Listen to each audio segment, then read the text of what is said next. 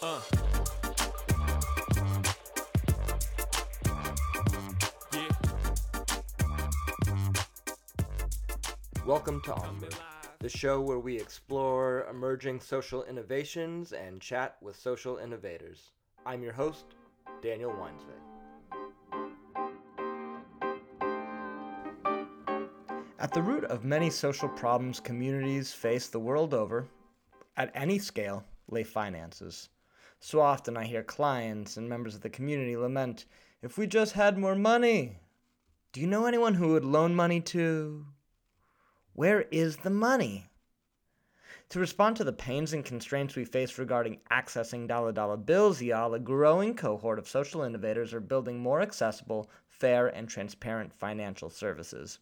These tools are mostly being built on the Ethereum blockchain.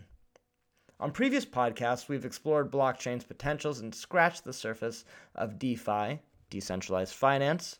We've talked about platforms to participate in DeFi applications, as some of the services such as providing and or borrowing with under-collateralized loans and no-loss charitable giving. Today, we take it a few steps further and perhaps a few steps deeper to learn about a completely decentralized capital market built on the Ethereum blockchain. It's Maple.Finance. Maple lays the groundwork for crypto banks by giving DeFi users access to bond funding fast and at low cost. Also, creating loaning pools, which makes peer-to-peer loans possible. For big things, for little things. For bridge loans, let's say if you're out of work for a few weeks. To large-scale startup capital fundraising for debt. So let's keep venturing down the DeFi road and learn how we can change who has the cash, who can access it, and how it can flow more equitably, transparently, and sustainably to create a far more fair future. Sidney, welcome to Onwrd. How are you doing today? I'm not too bad, Dan. How are you? I am doing very well. And what side of the world are you pinging in from today? I am dialing in from Melbourne, Australia. So it's a very, very early on Thursday morning here for me. All right. Well, thank you for calling in from the future. Before we dive into the specifics of your project, I want to kind of help get some broader context, and then we'll go down the rabbit hole. So let's start out with, what is DeFi, decentralized finance, and why are you passionate about it? So decentralized finance, also referred to as open finance, it's a system of financial products where anyone with an internet connection basically has access to sophisticated financial products such as savings accounts, loans, or investment products. I think that it's really important for the future because it's really centered around the idea of putting people in control of their finance and giving them access to a broader range of products for which they can get better outcomes, be it savings accounts with higher returns or investment products that were previously unavailable to them. And I think the most important thing for me about DeFi is that it's accessible to anyone at a low cost. And because it's so easy to build out new products, the pace of innovation is much higher than we've seen in the traditional financial system. People are inventing and developing new products all the time. And you are one of those people. So before we talk about what you're inventing and developing and putting out in the world, how did you find the DeFi movement? So I suppose most of the people in DeFi tend to either come from a technical background or a finance background. So I came from the latter, but I always had an interest in financial products and investing. In my career, I used to work in banking, and whilst I was there, I was helping lending companies to raise money so that they could have the funds that they needed to give loans out to their customers. Now I did that by helping them to sell bonds, and then eventually I got sick of doing the same transactions over and over again, and I went and joined a lending company to help them raise their funding. Now it was going through that process, which was really manual and, to be honest, hasn't changed a lot in the past 20 years, that I started to learn more about smart contracts and decentralized finance. And that was when I saw but there's potentially a way to help companies raise debt using DeFi and using smart contracts and blockchain in a way that's much lower cost and much more efficient for them. So it was basically from there that I started to go down the rabbit hole and read all the white papers and start to try out the new apps that were getting put out there at the time. And what is the protocol, the application that you're developing? So we're working on our project's called Maple, and this is really composed of two things. So it's smart bonds and Maple loans. But overall, I suppose the framework to view it in is that we want to be a platform for people to access decentralized debt. And so the first product I mentioned, Smart Bonds, is a platform which would let companies or individuals raise money by selling bonds to investors. Now, the key thing about those bonds and where they're really interesting is that they're entirely controlled by code and they're secured by revenue generating digital assets. So you can access these bonds completely outside of the financial system, but they offer companies a way to raise debt that is raising debt previously would have taken 3 months and cost millions of dollars in fees. Now they can do it at a fraction of the cost in about 5 minutes, just with access to an internet connection and with digital assets. The other project we're working on at the moment, which is really also tied to this, is Maple loans. Now this is community lending for unsecured crypto loans, and I think this is really powerful, and we're really focused on this right now because we can see this is a product that people really need.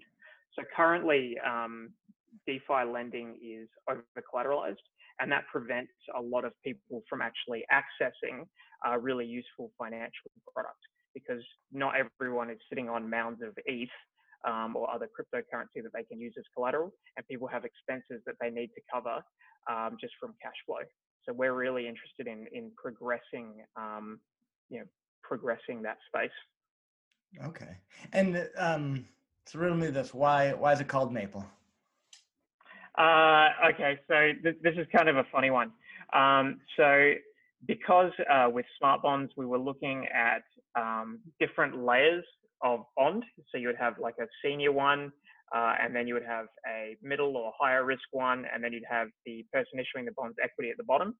So I always kind of viewed that as a stack. And then I naturally started to associate it with a stack of pancakes. Of course. And then if you look at what the protocol actually does, we pay, so we repay those investors in order. So it's almost like maple syrup getting poured over the top of the stack of pancakes. So, gotcha, and it cascades from the senior to the mid tier to the lower. Yes, yeah, exactly. And then, it's a name, once you get that image stuck in your head, it's a name that's very easy to remember and hopefully brings up fond memories in people who use it. Yeah, no, it's definitely playful and accessible. So at this point, who is the target user of Maple? So I think it's going to be borrowers who don't have collateral.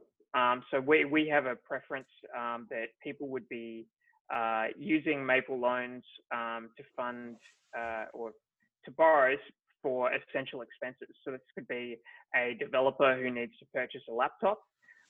This could be somebody who's or a company that needs to pay wages to developers to build something. It could be somebody who's been impacted by recent macroeconomic events who needs to fund their living expenses on a short-term basis. It's really people who want to borrow now for a larger purchase that would otherwise take them sort of months to save up for. And what protections do the folks who are lending the money have at this point? So at the moment you can take a down payment or deposit, which is to incentivize the borrower to repay. And if they were to miss 3 payments, then the lender can claim that deposit. But otherwise, they're taking credit risk. that's kind of one of the core ways in which an under collateralized loan differs from an over collateralized loan. The lender is actually taking credit risk of a default there. So, and what you'd expect to come out of that is that the interest rate is necessarily going to be higher. Okay. So but the way that we're working around that is that we're working on introducing what you would call a crypto credit score, so that the lender does not feel like they're lending to a black box. They actually would have some indication or some idea of the risk of the person that they're lending to. And then that can allow them to determine whether the interest rate is appropriate or not. And we think that'll drive more lenders being willing to use the platform. It's an interesting challenge given the nature of blockchain being anonymous and in code and not connected. It's not like sign in here with Facebook or Google. There's not all these other accounts and reference points tied in.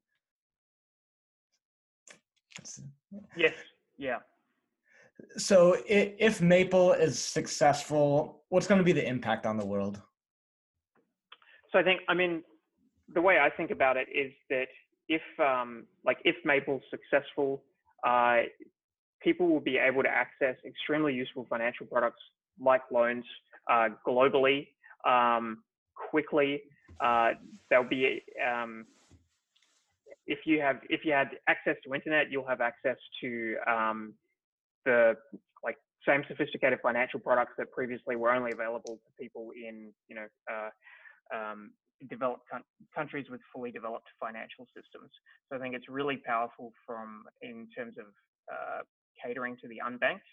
And then it also puts people in control of their money. So if you look at what we're doing on smartphones, companies that have access to revenue generating digital assets will now be able to raise debt. Whereas previously they might have been forced to only raise equity, or they might have been forced to go through the much slower traditional financial system. So now we're putting them in control of their finance, and then investors will be able to fund those companies through our smartphone product as well, or to become what I've termed crypto banks by participating on Maple loans in the lending communities.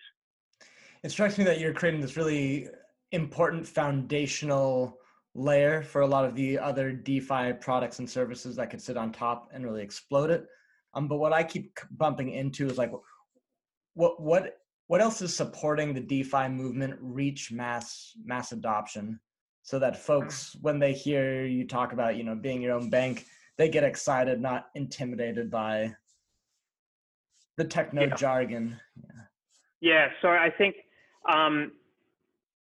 people in DeFi were initially maybe a little bit blinkered when it came to the user experience and making it easy for people to use their applications. Mm-hmm. I think there's a growing awareness that user experience is really intrinsic to the growth of your project. If you put something out there, people need to be able to use it. But I would say there are a couple of other trends that are really supporting growing DeFi adoption as well. So one that really springs to mind is smartphone adoption and smartphones that are kind of natively compatible with crypto. So they might have an embedded crypto wallet. The other one is just that the longer that Bitcoin and Ethereum are out there and they haven't been hacked in a major way, awareness of them just spreads through osmosis, and people start to take them as more for granted than as a novelty. And therefore, more people will consider engaging with them as users or building on them as developers. And then the final thing, which I think is particularly relevant over the next 6 months, is that we are going to be in a liquidity crisis in the traditional financial system. And whilst the government is going to pump money into banks, I don't think that banks are going to be as generous in lending to people in the community.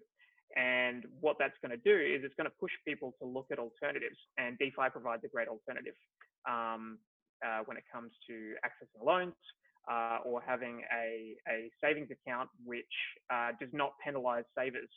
Like looking today, you can get about 5% interest rate on compound, whereas the cash rate from the Fed is 0. Right. Right. And what's hindering mass adoption? I think I kind of alluded to it at the start there, but one of the real main things is user experience at the moment. So like the projects that are out there, or the teams that are out there working on projects have kind of first and foremost worked on the protocol rather than the user experience. And I think that makes it harder for people to engage with it, because they're saying, here's this really useful thing, but I just can't intuit how to actually use it. So I think gains are being made there. Like if I look at some great projects that recently raised capital, like Argent Wallets interface is fantastic. I use that a bit. Same with Set Protocol. They all have a nice look and feel and are relatively accessible. And then the other thing is on-ramps. So to actually get to use any of the projects out there and products, you have to actually hold crypto, which means you have to set up an account with an exchange, get KYC'd, then transfer from your bank into that exchange, then purchase the crypto, and then load it into your MetaMask wallet to actually engage with the apps. So it's like that's been a massive point of friction that I think has stopped a lot of people from using it. Mm-hmm. But more projects are just building direct applications, which you can download on, say, Google Play or the iOS App Store, which are in themselves wallets. And I think that's one way in which friction has been reduced. And the other way will be being able to get into crypto. So projects like Wire are doing really good things here, where you can just pay direct from like Google Pay or Apple Pay and get crypto. I found a lot of success getting people to kind of lean into some of the Web3 tools with Brave browser. And everyone's like, oh, blockchain, that's way too much. Like, check out this browser. It's easier, it's quicker. And then a few months will go by and they say, what do I do with all this BAT? Gotcha. You stand in this interesting place within the space because you've got one foot in DeFi blockchain, the cutting edge, but you also stood firmly in the institutional banking space as well. So I'm curious, do your colleagues and peers in the institutional banking world, are they excited about blockchain and DeFi? Do they think you're at the vanguard of a movement, or do they think you're a loon? Probably a little bit of both. Okay. I think when they first start to hear about it, people who come from an institutional banking background are probably initially dismissive because they view it as a bunch of sort of libertarian quacks. But I think when you actually show them what they can do, so show them a product that's really cool, like say DeFi Zap, which lets you put money into effectively robo-advisors, or you show them, say, like Maple loans, which would let them go and create peer-to-peer loans. So what we built on Maple loans in terms of creating lending communities that anyone can go and spool up and then add borrowers or lenders, that's something that if you were to have done it in the traditional financial system would have cost millions of dollars to put together. Just because of the separate layers of infrastructure that you would have had to have worked off. Whereas on Ethereum, money's on the same layer as the code that runs your application. So when you actually show them what they can do and take them on a test run of a couple of applications, it blows their mind. And that's been my experience so far. But you have to kind of do that one banker at a time. Yeah. I'm curious, what dApp do you find yourself using the most? That's the first part of the question. And the second part is, which dApp do you think has the best user experience? Something that you're hoping to model Maple after? I found myself increasingly using Zerion lately, which I think is a good, it's kind of a good overlay. Similar to InstaDApp, which gives you a view of your portfolio of amounts you've got staked. money you've borrowed and money you've invested. So I've been using that to manage loans that I have through Compound and Maker CDPs. So I'd say that's really good. Then on the phone side, I've been using Peppo, and which is kind of like TikTok for crypto. So that's been a really fun one to get into as I try and expand Maple's community. And then Argent Wallet is one that I've been using on the mobile as well to try and get some insights around user experience, because right now with Maple Loans, we've built a proof of concept, and where we want to get to in the short term is a much nicer, easier to use front end that's gonna take away, take away some of the friction in people accessing DeFi loans. And so I came across your project through dapps.ps, the status store, and there's a lot of the dapps that you mentioned are living on there. So I'm curious, what about dapps, what about status makes it a good distribution channel, a good platform for a lot of these dapps to be hosted upon? Yeah, so I think I would say with status, like kind of the leaderboard and ranking quality of their DApp, of their DApp marketplace, so to speak, is a really efficient way of me as a user discovering apps that have different use cases. So like I've seen that another app that I'm really excited about, Sablia, is on there and is ranked. It's one of the top 10 dApps ranked on there in one of the categories. And I think being able to see the leaderboard, so it gives you that social validation that this is an app that a lot of people are using. It gives you a nice summary of what the app does. And then it also, gives you a portal to actually go and access that app. Now, otherwise, my means of discovering an app like that would just be through crypto Twitter, which is kind of an inefficient way of locating apps. And so for those who are interested in learning more about you, Maple.Finance, where can we point them? So we're pretty active on Twitter. So at Maple.Finance would be a good place to start. We also have a Medium presence. And then if you want to actually check out our website, that's at Maple.Finance. And then our Maple Loans is live on mainnet at the moment. So anyone can go and use that. So you can go and create a community, add people as borrowers, or you can reach out to us via Twitter, or Discord, and be added to a community to take out a loan. So I would encourage people as a call to action. Look, if you've been impacted by recent events and you're, say, a remote worker and you need a short-term loan, you could reach out to us via Twitter and look to take out a loan from one of the communities on Maple.Loans. So if you go to Maple.Loans, you'll be able to see what we're doing there. Amazing. So when you consider where Maple is at in a year from now, what's your dream vision? So the way I think about it is I would like, so we just started about 6 weeks ago, and we've got a pipeline of about, so we've done just under 10,000 DAI in loans through Maple Loans. And then we've got a pipeline of another 15,000 coming at the moment, which would take us over 25,000. Now, if I look at that, where I would like to be within a few months is 250,000 loans done through it. And then hopefully by the end of the year, over $1 million in lending done through the platform.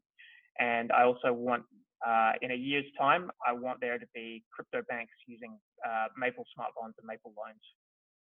Beautiful. Let's make it happen. So what is the call to action? How can the community, how can my listeners support what you and your team are doing? So go and follow us on Twitter at Maple.Finance, and then go and check out Maple.Loans and reach out to us. So join our Discord channel and reach out to us, and we can onboard you into one of those lending communities. Sidney, I so appreciate your time today and really impressed with the product you're creating and how you're implementing. I mean, 10 G's in loans already, 6 weeks in, that's huge. So you keep up the great work, man.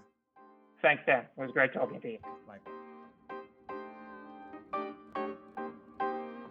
The path to a more just economy is being built as we speak, and the one that we've been riding for a long time is crumbling as we speak. So it seems so prudent and important to share with you the examples of innovations from the front lines of the DeFi evolution that are helping create a more sustainable, fair future for this capitalist system to run upon.